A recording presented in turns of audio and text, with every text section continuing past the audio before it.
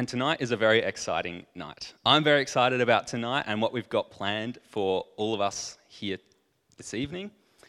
We're looking at global missions tonight. We've got some interviews coming up with Francis and some of our missionaries from all over the world. We've got Steve Early preaching for us tonight on a global missions focused passage. And I don't know about you, I don't know how much you guys have thought about global missions. If, like me a few years ago, you thought that it was something that was done in the past, but now with technology, everyone's got access to the Bible, everyone's got access to Christianity. And global missions, is that really necessary anymore? Or if you think, oh, it's those crazy people who go off into the jungles of the Amazon and share the gospel with people who've never heard it before. And sure, that's a part. But as we'll see tonight, there's a lot more to global missions than that. And so, I hope tonight that we as Christians can see that global mission is something that God calls the church to, something that God calls every Christian to, whether that's going yourself or whether that's being part of the church who sends these people out all across the world to every nation, tribe, and tongue to share the message of hope and good news that we have in the Bible. So that's what's on the cards for tonight, and I'm excited. I hope you guys get excited by that. And so to start, we will be hearing one of these interviews that I was just talking about between Francis and the Fjording family, who are some missionaries that are connected with our church that we support and have sent out. Enjoy. So I'm Alan Fjording, my wife Kaylee Fjording, and we work at ICS Urantani. ICS was started from a co-op school in 1997, and the growth has been such that they were able to start a whole new campus. And so they started up in Urantani, which is about an hour's flight northeast of Bangkok. So we've been going now for just 1 year. We finished our first year. The northeastern part of Thailand is the poorest part of Thailand, but there's also many wealthy people here as well, and Thai people really want to invest in education. There was actually a need here to not only meet that target group in order to support missionary efforts here as well. So there's been a lot of missionaries that have come to this area previously and moved out of this area, like moved back to Bangkok or gone back to their home countries for schooling reasons for their children. And there have been testimony after testimony of missionaries moving here in the last year because of ICS Urantani. When missionaries come to Thailand to have a ministry, it's often to a church plant, and it's often to reach and have ministry in amongst or with lower socioeconomic Thai people. A lot of the upper middle class to upper socioeconomic people, families, are not targeted by missionaries. And so ICS becomes that mission field. There's a lot of kind of spiritual oppression in this area. Just interacting with some of my students, they're very afraid of ghosts. I can really see how they're motivated by fear in their lives. For a lot of the ICS Udon students, they've never heard about Jesus before this last year. One of the things that struck me, I think, just from being in this culture and seeing how Thai people really love King Rama IX, who passed away a couple of years ago, really getting a sense of what a king can mean to their people, and the reverence that they had for him, and passages like, he's King of Kings and Lord of Lords, like sprang to life for me. For me, Thai people are much more laid back than Australians are, and also they're highly relational. So, we can get very caught up in the, in the exactness, preciseness of things, and even also in our beliefs and morality and what's right and what's wrong and so on. As Christians, obviously, we know what those things are, but we almost impose and expect and hold other people accountable for what we believe to be true. And Thai people are just, they keep that to themselves, and they're very relational, and they will engage and love others just because they are others. I believe that demonstrates Christ's attitude. He loved others first, and the truth and morality and all of that came later. There's one church that's wholly English speaking. We collectively began a fellowship of amongst the teachers. And it's pretty informal. We would meet in different homes, and whoever's hosting it usually will lead. We have a discussion of the sermon that we stream, and we often have live worship. If we're hosting it, we have YouTube worship. So since the COVID spike, we have been watching City Reach. Yeah, it's just that connectedness, that community relating is the enjoyable part, and most challenging when we go online because of COVID. For me as a teacher, it's really hard because it's all the work part of teaching without any of the reward part of teaching. It's all those interpersonal relationships that kind of you don't really have time for finding out what's going on in their lives and then connecting with them kind of in a meaningful way. I would go back to that community and connectedness aspect. So knowing that there is a church who cares for us and prays for us and is interested in what we're doing, those aspects of connecting and relating, communicating. It's a big deal to be out here away from home, but to then receive a communication or something that indicates that, hey, we're excited about what you're doing and we're praying for you. Like that's really encouraging. That's very encouraging. If you happen to be a teacher, ICS is a great place to work. I feel that God has done more in my life, perhaps, than what I have contributed to the ministry. And God is never finished working on us. How cool is it to see that different cultures, different places in the world can pick up on different themes of Christianity, different themes of the Bible, and that they jump out because we're all so different, and that's not a bad thing. That's a good thing. We as Christians in the West can benefit so much from other cultures and how they interact with and how they see the Bible. And it's so exciting to hear that that is exactly what's happening. And also, how awesome is it to hear that they feel like part of our church and that we should be and can be helping them on their missionary journeys by being in contact with them. We've sent them, and we should take that seriously. They're part of our church as well as their church. And it's just so exciting that we can partner with them and be part of that journey, be part of what's going on in Thailand. Christians are people who've never heard the gospel, hearing it for the first time. How exciting is that? And we're just about to watch a second video, this time with Joy Singh, who is someone that we as a church, again, partner with as they spread this good news of the gospel to all nations.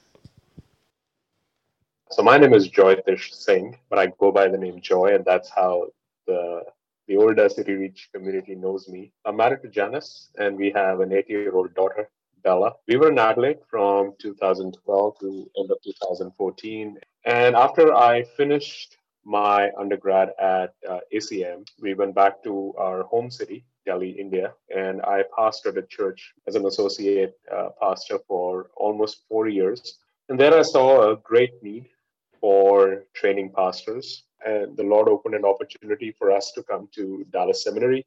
Our plan was to finish my graduate studies as soon as possible and then do PhD, go all the way. The Lord just put in a desire for me to get back into pastoral ministry. He opened a door for me to go back to my home church, Delhi Bible Fellowship, where I was, this time as the lead pastor. We are scheduled to go back to India end of August.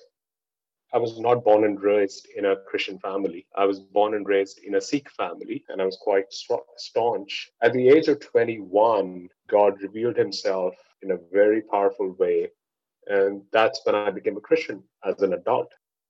As a new believer, I would often feel The scripture is calling me. It was spooky, honestly. And then I saw my pastor preaching and expositing the scripture, and I just fell in love with the idea of teaching the word of God to people. It was only affirmed by the leaders, by the elders, by my mentors that God is calling us. It was also affirmed by Janice's heart. So when we got married, it became sort of a common passion, a joint passion to serve God.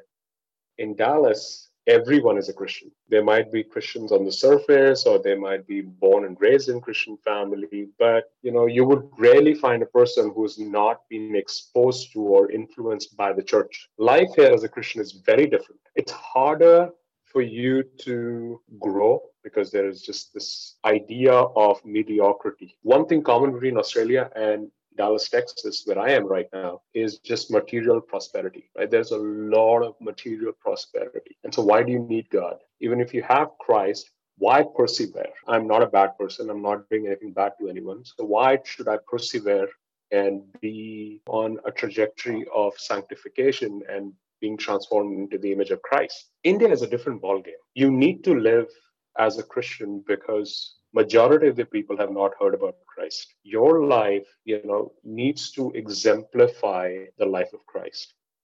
I think the beauty of diversity in cultures and interaction with the diversity that is around us is the fact that God is doing something different in their lives, in their cultures. And their perception of God might be slightly different than what you and I have. You experience God in different ways, in different seasons, in different regions. So your experience of God while we're reading the same scripture might be slightly different than my experience of God, and how God is working in your life in Adelaide, in Australia at large, might be very different than how God is working in India, in Delhi, or in Dallas, Texas. So the beauty of having that diversity is just the richness of experience with God that it brings, and the richness of just experience of people.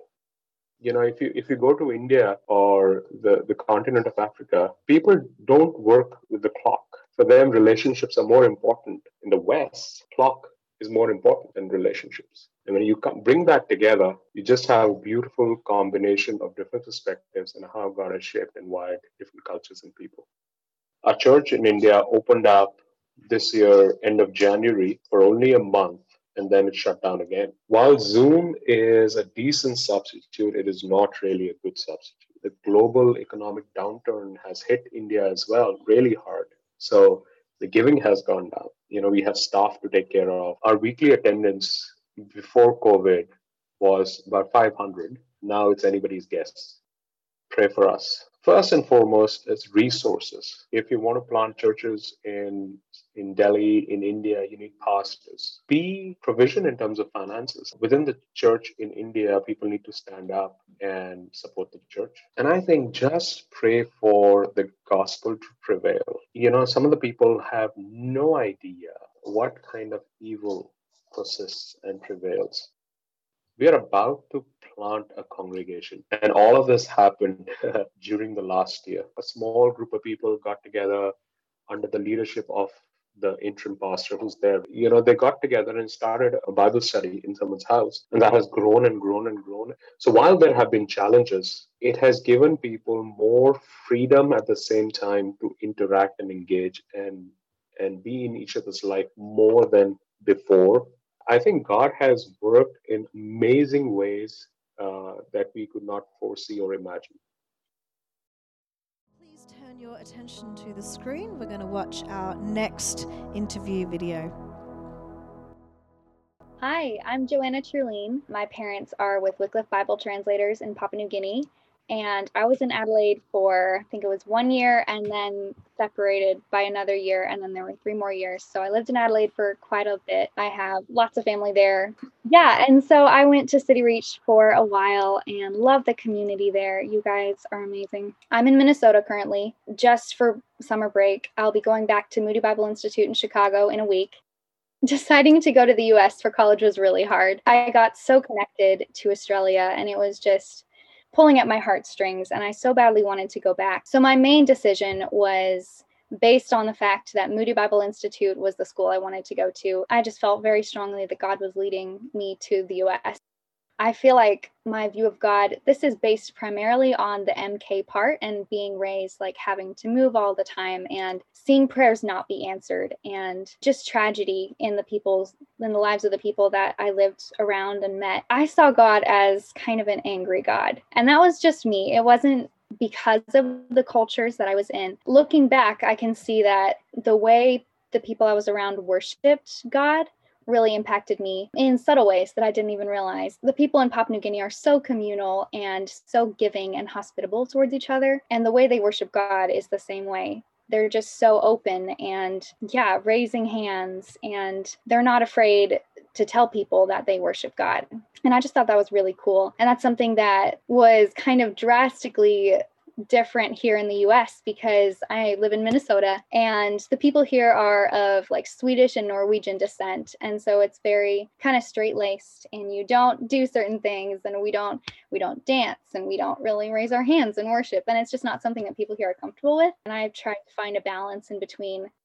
I think how people worship God in disaster has really impacted me as well. Even just the materialistic culture in the US and in Australia has been interesting to see, because I feel like when you live in a culture like that, you're more likely to rely on those things to like protect you, and you're kind of more self-sufficient, and maybe you don't feel like you need God as much. Whereas in other cultures, you need God because there are things that you can't get on your own. And so I think it drives you to be more dependent on God.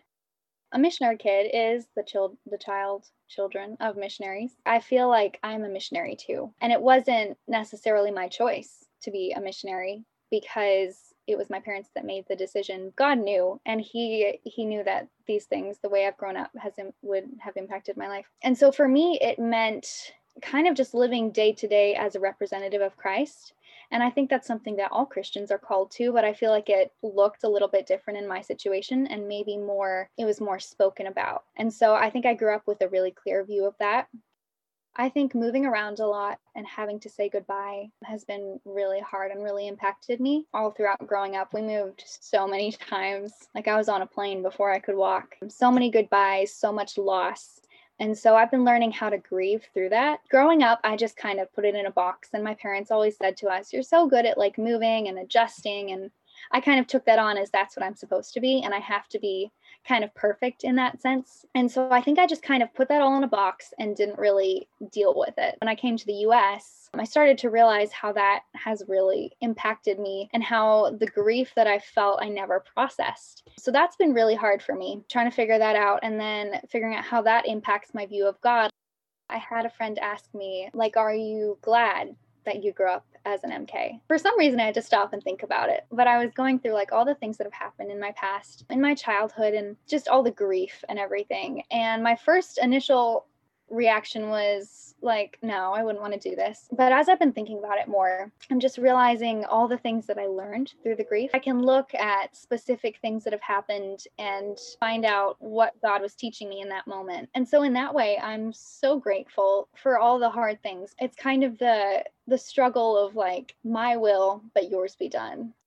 I think it's so easy to be focused on ourselves and to think, I have my group of friends, I'm comfortable. I feel like nobody really feels like they truly belong. And so I think it's so important to be the hands and feet of Christ and to walk on over and say hi. If you're just focused on yourself, you can miss out on so many blessings, and you can just miss out on what God's telling you. I think it's important to take care of missionary families because they're doing the work of Christ. One thing that just really impacted me was going back to the just walk across the room and talking to people. I had people just come up and say hi to me, which I hadn't experienced in other churches. So I feel like City Reach is amazing in that God just provided friends so quickly, coming alongside missionary families and joining with them in friendship and stuff like that is so important. When we first arrived there, people gave us furniture and people that we didn't even know sometimes. And that was just such a blessing too, because like setting up a house is such hard work. I just want to be used by God. I'm learning to trust that He's in control and that His will is better than mine. So in that, there's just a lot of surrender. I have to surrender all my feelings about the future and just trust that He's in control and He knows what He's doing. How lucky we are here. I think from all these different videos, different interviews that we've seen, we can see that it's difficult to be a missionary, difficult to leave your friends and your family and your home and move to wherever God's calling you, to a new culture, to a new language, to a new people group. It's hard. And I think that should make us stop and think, wow, we've got it so good. But it should also lead us to think, how can we be supporting these people who have left everything to go and, like Joanna said, be God's hands and feet in the world, to spread his message in places where it's hard? One way that we can do that is to pray for our missionaries, and that's what we're about to do right now. So I would love to ask you to please join me as we pray for our missionaries overseas. Our sovereign God, our Father, God of all people, God of all tribes and tongues and nations, we come before you tonight and we thank you that you have decided to use us broken vessels, us mere humans, to spread this good news of your Son Jesus to every corner of the globe. And we thank you for the people throughout the ages who have done this, who have given up everything, even their own lives, so that people might know you. And we thank you for the people who have told us, Lord, the good news, that chain of people from the beginning who have shared this message so that we can be here tonight praising and glorifying your name. And we pray for all of the people who are currently doing that today, anywhere in the world. We pray for pastors, Bible teachers, Bible translators, all of the missionaries who are so captivated by the glory of you and the message of the gospel that they are willing to go and to tell people. We pray that you would raise up more and more and more people who love you that much. And we pray for ourselves as well, that we would learn how to care for these people that we are sending. We pray that you would give us wisdom in how to love them, how to support them, how to help them grieve when things are hard, how to help send them well, that they might know that we love them, that they might feel our support and our prayers. We pray that you would not let us forget them, as it's so easily done, but that they would be constantly on our minds. We pray especially for the missionaries that we here at City Reach support. We ask that your hand would be on them, that they would be fruitful in their ministry. Lord, that they would do everything to the glory of your great name. We pray especially for the Truleans who are currently in the US. We pray for Samuel as he's about to start uni. We pray that you would bless that family. Thank you for all the work that they've done in PNG, the blessing that they have been there. And we also pray for Joy, who's going back to India in August. Thank you for the work that he's doing there and the connection that he's had, the way that you've grown and matured him. Thank you for the way that you've provided an education for him. And we pray for all of the people in India who don't know you, Lord, that they might know you through the ministry of people like Joy. And we pray for resources for the church in India. We pray for pastors, that the gospel might prevail, that your name might go out and people might turn to you and believe. And we thank you that this is happening. We pray for their new church plant, that you would grow it and make it great, but not for their sake, for yours. We also pray for the Sikhs in India. We pray for the COVID situation, Lord. We can't imagine how hard it is over there, but we thank you for the blessing that they're able to continue their ministry online. We also pray for Roger's shoulder, especially, that you would have your hand of healing, but we thank you that you've still allowed them to continue their ministry over there. We also pray for the Wilsons. We pray for peace and comfort after they've recently had a break-in and their car stolen. We just ask that you would be their refuge and their strength in this time, that you would have your hand on them and be using them mightily for your name. And we also pray for the Fjordings in Thailand. Thank you that you've taken them there. Thank you that people are hearing about Jesus for the first time because of their work. Thank you that you are the great God And we pray that you would overcome all spiritual oppression that is present there. We just ask that you would overcome, that your power would be made manifest, people would see and turn to you. And we pray, Lord, that you would just be in all of our hearts, that we might be considering whether you're calling us to go or whether you're calling us to send, and how we can do each of those things well. We pray this for the glory of your great name and ask that it be glorified forever and ever, until people from every nation, tribe and tongue stand around your throne at the end. We pray all of these things in Jesus' precious name. Amen. Hi everyone, I'll be reading the Bible for us tonight. The passage is from Matthew 28, verses 16 to 20. The Great Commission. Now the 11 disciples went to Galilee, to the mountain to which Jesus had directed them. And when they saw him, they worshipped him, but some doubted. And Jesus came and said to them, All authority in heaven and on earth has been given to me. Go therefore and make disciples of all nations, baptizing them in the name of the Father and of the Son and of the Holy Spirit, teaching them to observe all that I have commanded you. And behold, I am with you always to the end of the age. Well, good evening. Lovely to see you all out. Thank you for braving the winter weather and the COVID restrictions and everything else. I'm Steve Early, and Terry and I have been missionaries with SIM in Ethiopia. We were there in Ethiopia for 21 years, and I'm still with SIM as a mission, so still a missionary. And really left the United States when I was 23 years old, just a young graduate out of university, to go overseas to Africa, and have been overseas pretty much from that point on. So you can imagine this is a topic about which I have got some feelings and some enthusiasm. And despite the fact that I did spend 25 of those years in Africa, I will try not to do an African thing on you, and I will respect the time that we're meant to be here for, more or less.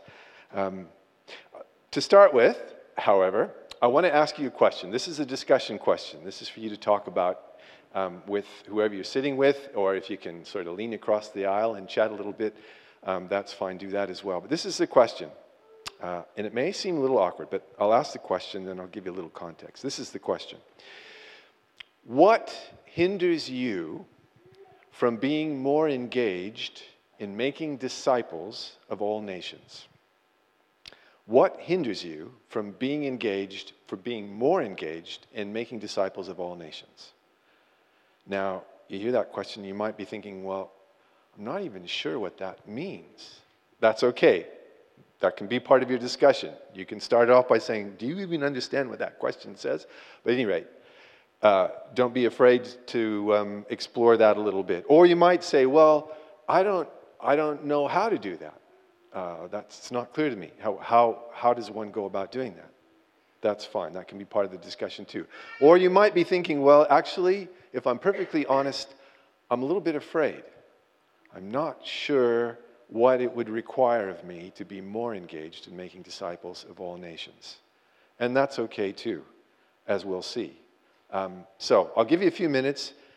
Talk among yourselves. And the question is, one more time, what hinders you from being more engaged in making disciples of all nations? Okay? Have a go. I asked that question up front because this passage in Matthew, what we call the Great Commission in chapter 28 of Matthew, is typically and traditionally is preached and taught as the sending word of God. This is the passage preeminently which speaks to the issue of challenging people to go as missionaries, to serve the Lord in other cultures and other parts of the world, to take the gospel to all nations. And it seems, well, that's not an illegitimate expectation to bring to this passage. It is. It's very much about going and making disciples of all nations.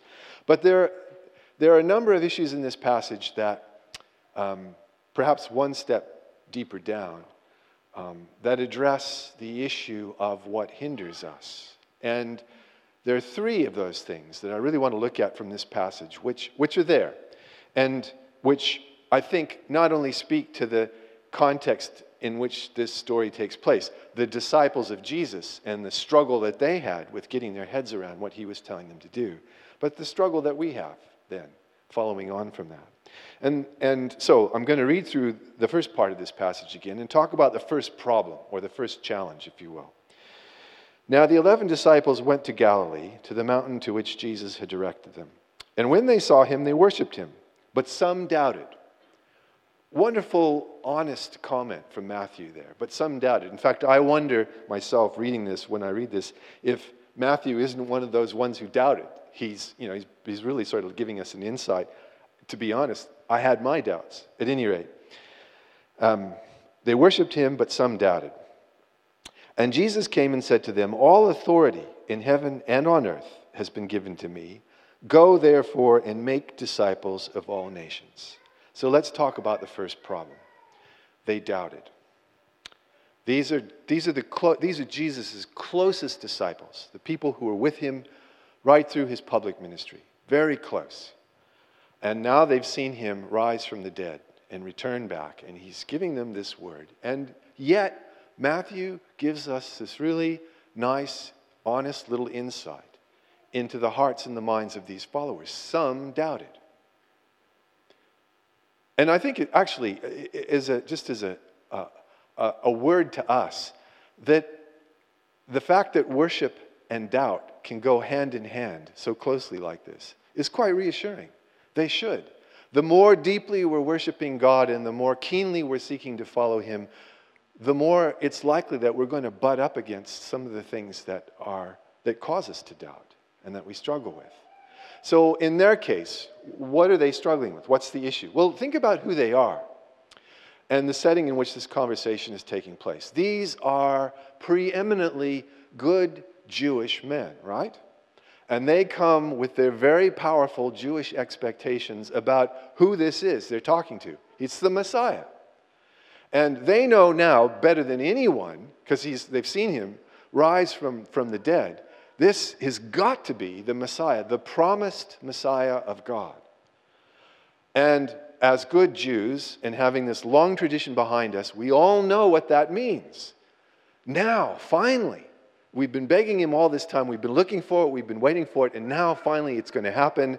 He is going to raise up the people of Israel, the people of God. He's going to push out all the Gentiles, especially the Romans. He is going to restore the nation of Israel to the people of Israel, and the king in the line of David to the throne of Israel, sovereign once again. In not only that, he's going to restore the name, the honor, the reputation of the nation of Israel to the place that it had during the time of King David. We all know this as good Jews. This is exactly what we expect when the Messiah comes. And we know this is the Messiah. So this has got to be what's going to happen. And what does Jesus say? He says to them, "Now, what I want you to do is to go and to make disciples of whom? Of all nations." And just think about that for a moment as a Jew. If he's talking to you as a good Jew, the last thing you want to do as a good Jew is to interact with the Gentiles. I mean, they're godless, and frankly, they're not even clean according to the rituals of the ritual belief of our faith. So Jesus has he's overturned this expectation that he's about to restore the nation of Israel to the people of Israel. And so they're really struggling to get their heads around that. It doesn't sound like that's about to happen. But okay, he is a master.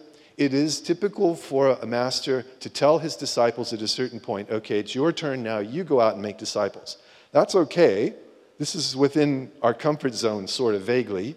But who are those disciples meant to be? They're meant to be the very people from which we're supposed to remain separate.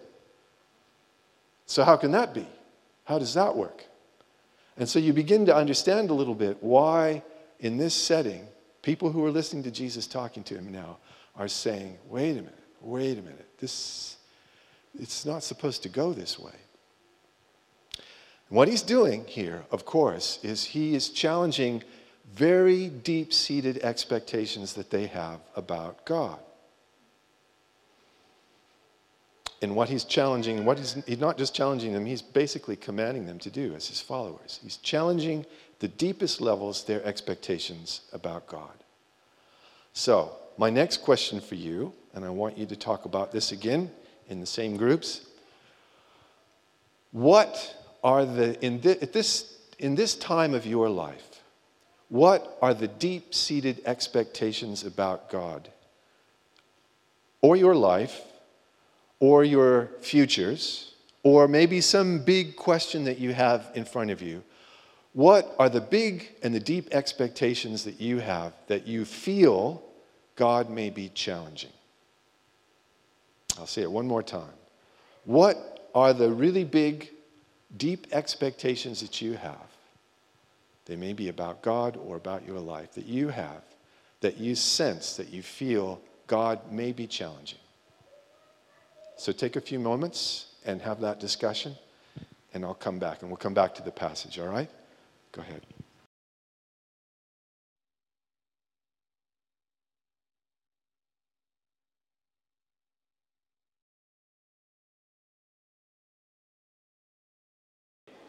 Okay, good discussion. It looks like maybe if I give you guys another 5 minutes, you're going to have it all sorted out, I can tell. And then you can tell me, you can explain it to me. Okay, so you've had a chance to talk that through. And I hope, I do hope it's the case that you're able to share, some fairly honest and open areas in which you feel like God may be doing just that, chipping away at, attacking some of those expectations that you have, probably especially about Him. Because that is typical of a life of faith. It's exactly where these men are at. Just at the point at which they feel like they can tell one another what the next step is likely to be. And they're beginning to feel like they've got a little bit of solid ground under them again, after everything that they've been through, particularly with Jesus. What happens? Turned on its head. All those expectations and understanding turned on its head. We spend an enormous amount of time, energy, thinking, trying to make life predictable, and even trying to make God predictable, because that's important to us. The comfort, the security of knowing what the next step is going to be, and as far forward as we can plan and think to be able to have those expectations. And God is always, always challenging them. Sometimes attacking them. Sometimes even radically overturning them. Because our comfort in those things and our security in those things is not the most important thing to God. It's our understanding of Him. His understanding that who we need to become, the kind of people we need to become to share eternity with Him, is the most important thing for us. And that doesn't always include the security of knowing what to expect next, or even having God neatly tied up and well defined for our own comfort and for our own sake. And that's what's going on here. These men, having their expectations about Messiah, they've got it all now turned radically on its head. And He's telling them this: all authority in heaven and on earth has been given to me. Go therefore and make disciples of all nations, baptizing them in the name of the Father and of the Son and the Holy Spirit. And you have to ask yourself the question, if these men are the Jewish men that I'm telling you they are, do they really even understand that? Teaching them to observe all that I have commanded you, and behold, I am with you always. I am with you always to the end of the age. So the next problem, the second problem, what is He actually commanding them here? Well, bear with me, we're going to do a very little exegesis here. And for some of you, that means you give yourself permission to switch off for a minute. Please don't switch off. It's going to be short and painless, I promise you. But what does the passage actually say? Let's go to the heart of it. Go, therefore, and make disciples of all nations. This is the classic missionary passage, right? Go. It was preached for me at my commissioning as a missionary way back when in Seattle, Washington.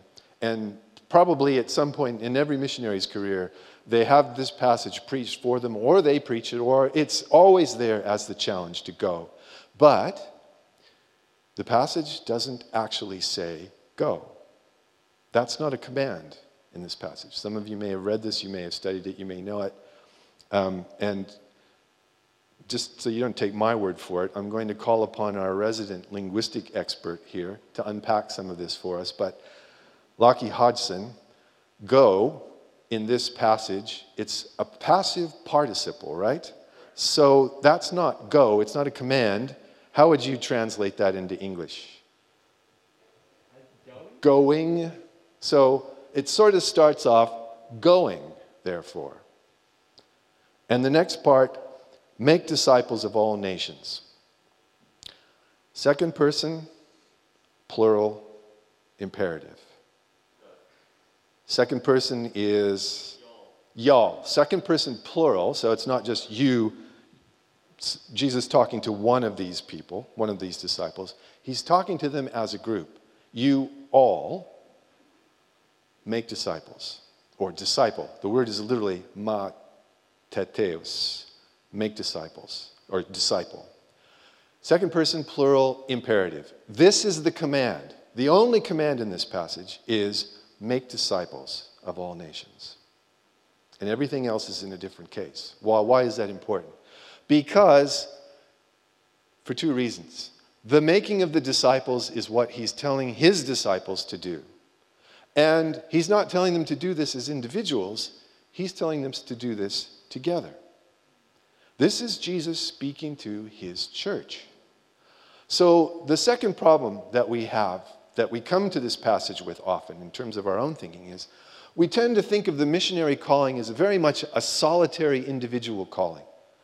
And you've got to be a real strong, independent person to respond to that call, to Jesus' command to go and make disciples. But if we understand this passage and the context, the setting of it, I think perhaps a little better, a little more deeply, what is actually happening here is Jesus is speaking to his church. And he's saying, this is your job now. I'm passing the baton on to you now as a church, as my church.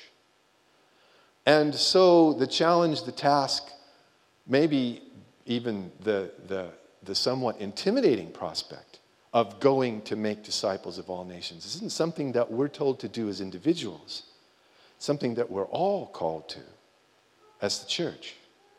And you heard some of those missionaries' testimonies talking about how they're able to do what they do because there's a church behind them. Not just behind them, but with them. And think about the people to whom Matthew is writing. Matthew now. Matthew's telling this story, right? Jesus is speaking to his disciples, and Matthew's telling this story about Jesus speaking to his disciples. To whom? To the church. To this church of mainly Jewish believers, probably in and around Jerusalem, who are heavily persecuted because they're followers of Jesus. They're Jews, but they're followers of Jesus. They believe in Jesus as the Messiah. And Matthew is saying, this challenge which was passed to us as his followers is now yours. You're the church.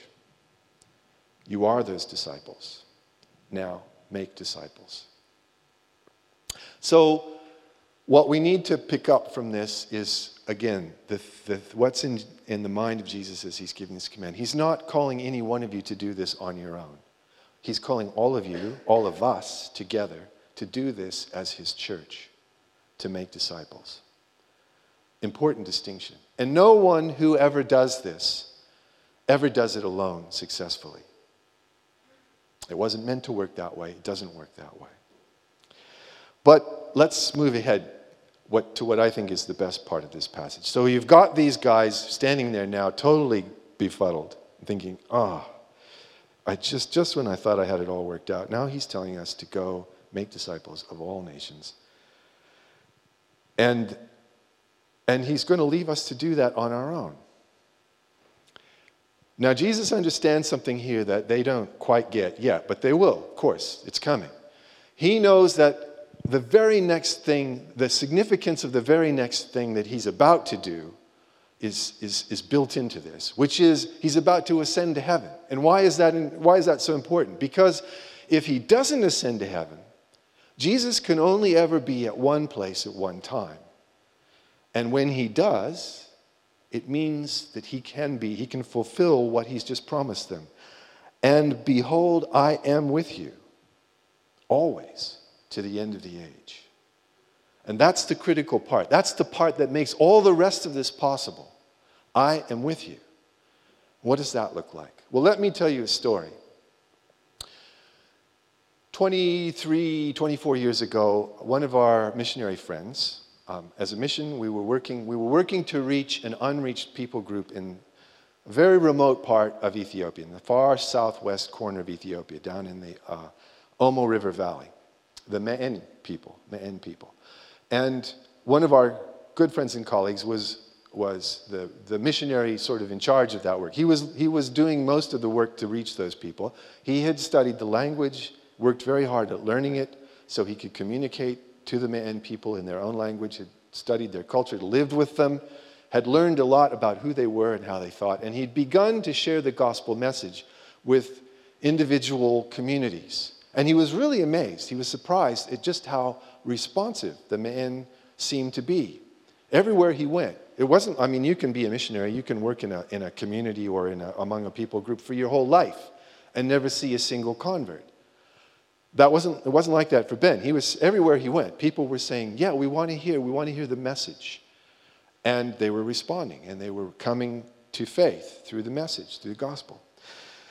To the extent that some of the remaining communities or people that he was trying to reach were very, very remote. They were way down in the Omo River Valley, far from any roads, far from any established villages. They were cattle herding nomadic people. They moved all over that whole valley region. And to get to them was quite challenging. Several days of trekking if you're going to do it by foot.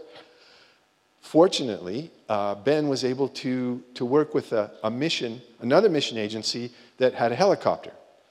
And they were able to fly him in and out of that region to some of the more remote places by helicopter. And in one large community, where Ben had shared the gospel and he met with a really, really enthusiastic response. He promised the people, they were desperate that he would keep teaching them because they wanted to know more. He said, look, I'll come back. I promise I'll come back. And he gave them a time and a date when he would do that and made the arrangements. And when the time came, he went back, flew back in that direction with the helicopter. But when he visited there originally, they didn't have GPS coordinates for where that community was. And these are nomadic people, so even if they'd been there one week, there's a good chance they're not going to be there the next week. Going back to try to find these people, flying with the helicopter and the helicopter pilot, they're looking through the region, trying to find this group of people so that he can follow through on his promise, and they can't find them. And the helicopter pilot says, look, we've only got about another 15 or 20 minutes of fuel before we're going to have to turn around and go back. And he was really disappointed because these people were desperate to hear more about Christ. Well, they talked about it. They said, the pilot said, look, let's do this. There's a community down there. You can see there is a large group down there. It's not where we're supposed to be, but let's go down there and let's see if those people know where this village is. And maybe they can at least point us in the right direction.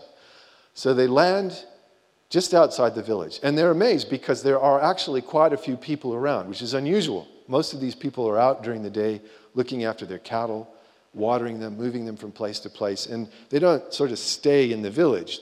Especially during the day, they're scattered all over the place. But there was a large group of people in this particular spot. And when they landed, the chief, the head man of that village, of that community, he came forward basically before they could say anything. And he said, welcome. He said, the people are all here. And Ben said, okay, why are the people here? And he said, they've come to hear the message. And he said, how did you know I was coming? And they said, the headman of the village said, well, I was told that you would be here. And the pilot and Ben are looking back and forth at each other at this point. Ben is totally confused, like, I know this is not the place. These aren't the people. I have never been here before. I don't know who these people are. And the headman repeated himself, says, no. The people are all here. I called them all together because they're here to hear the message. They're waiting to hear the message. So Ben starts to twig that something's going on here. And he says, how did you hear that the message would come? He said, well, I had a dream 3 nights ago. And in my dream, a voice told me that a messenger would come from the sky to bring the people the word of Christosi, their word for Christ. The word of Christosi, the news of Christosi. He would come in 3 days. He would come from the sky, and that I was to have all of the people here so that no one was left out. So we're all here. We've been waiting for you all day.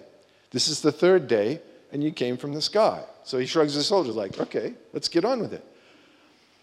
And Ben and the pilot, as he's explaining this to the pilot, are thinking, whoa, this is amazing. This is incredible. And they basically sort of looked at each other and thought, well, that's it for our plans. We know we're supposed to be here. Let's tell the people about Christosi. And they did.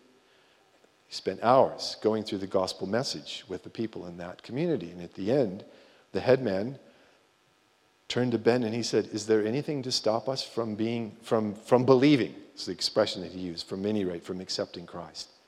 And Ben said, there's nothing to stop you. So they did, as a whole community, as a whole village, on the spot, they accepted Christ. And as I recall, Ben and the helicopter pilot ended up having to spend the night there because it was so late by then that they couldn't fly out. Pretty incredible, though, right? Contrary to all of their plans or expectations or anything that they were thinking, God had already orchestrated this to happen so that the message could go to those people in a way that was unmistakably of God. And this is the picture of what it looks like for Jesus to be with his disciples as they make disciples. This is the thing he wants his disciples to understand. Yes, I'm not going to be physically present with you. You won't see me eye to eye like you do now. But I'll be with you in a powerful way and in a very real way. And you're not going to do this alone. Not only are you in this together as a church, you're in this together as a church with me. And that's the point. This is what it looks like when we as a church say yes to Jesus when he says to us, make disciples of all nations. The thing that's close to his heart is the place where he will be. And we'll find him there. We'll find him there.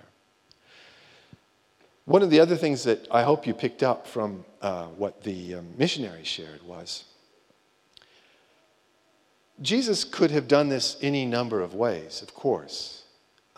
Some that would have been much more dramatic and probably from our standpoint would appear to be a lot simpler. Why did he set this small group of people, of disciples, and even going on a step or two, the church as it grew, why send people to do this? Why send this small group to try to spread the word, the gospel, throughout the whole world? And I can't tell you the answer to that question.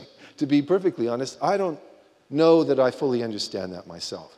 But what I do know, and what I have seen, and probably what I'm a witness for myself, is very much what you were hearing some of those others share, which is this, that when we go as disciples to make disciples, what we discover is the reality of the fact that Jesus, of course, is with us. Sometimes in powerful and miraculous ways, certainly in wonderful ways, in ways that we could never have anticipated or expected. Because a part of this, of course, is just that, the overturning of those expectations. But he's with us, and we will discover just how he's with us. But he's not only with us, he's already there. He's been there. He's been at work. And at least part of the value of why this is important for us to be engaged in, and for us as a church to be engaged in, is because what we will discover as we make those disciples of all nations is what God has already taught them about who he is and how that will change us. Change us as his followers, change us as his church. And again, I don't understand fully all of the mechanics of this and how it all works, or even why, in all respects, it needs to take place. But I do understand this. For some reason, that's very important to God. That we won't be isolated in our understanding of who he is and how he works and what he's done by our own culture, but that we will rediscover again and again the complexity, the wonder, the miraculousness of it, and the beauty of what he has already done as he sends us out to make disciples of those nations. And for some reason, that's really important to him. What I can say is, it's amazing. And that's the part I guess I'd really like to leave you with. Yes, it's a scary thing to contemplate. Taking up that call to go, to be the one to do the going, and to make disciples of all nations. Sure, it's challenging, it's difficult, it's scary, it's all the things that you could imagine it would be, but it is an adventure. It's an amazing adventure. Hanging on to the coattails of God as he goes about doing what only he can do and what he loves to do and is absolutely committed to doing. And then seeing how he will change other communities, other nations, and he will change us as well. So the last question I'm going to leave you with is, and I want to turn this around now from the difficulties and the challenges to the wonder of it, the exciting part.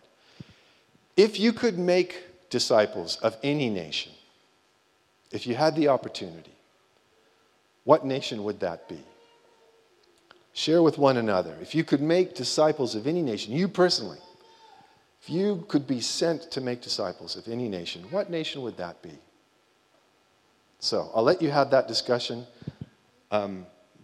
Since I'm done here, let me pray for you before you do that, and we'll give you a little bit of time to have that conversation, and then we'll carry on with the service. All right? So let me pray for you.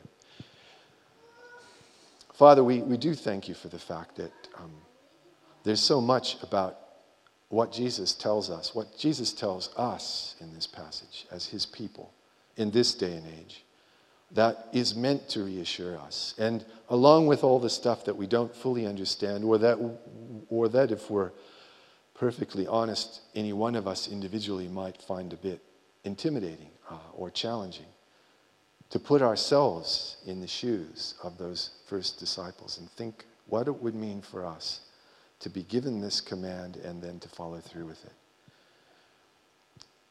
Despite all of that, Father, what we thank you for is that the evidence even here and everything that's happened from that point on to reassure us and to remind us of the fact that you haven't abandoned us to this alone. You've given us one another.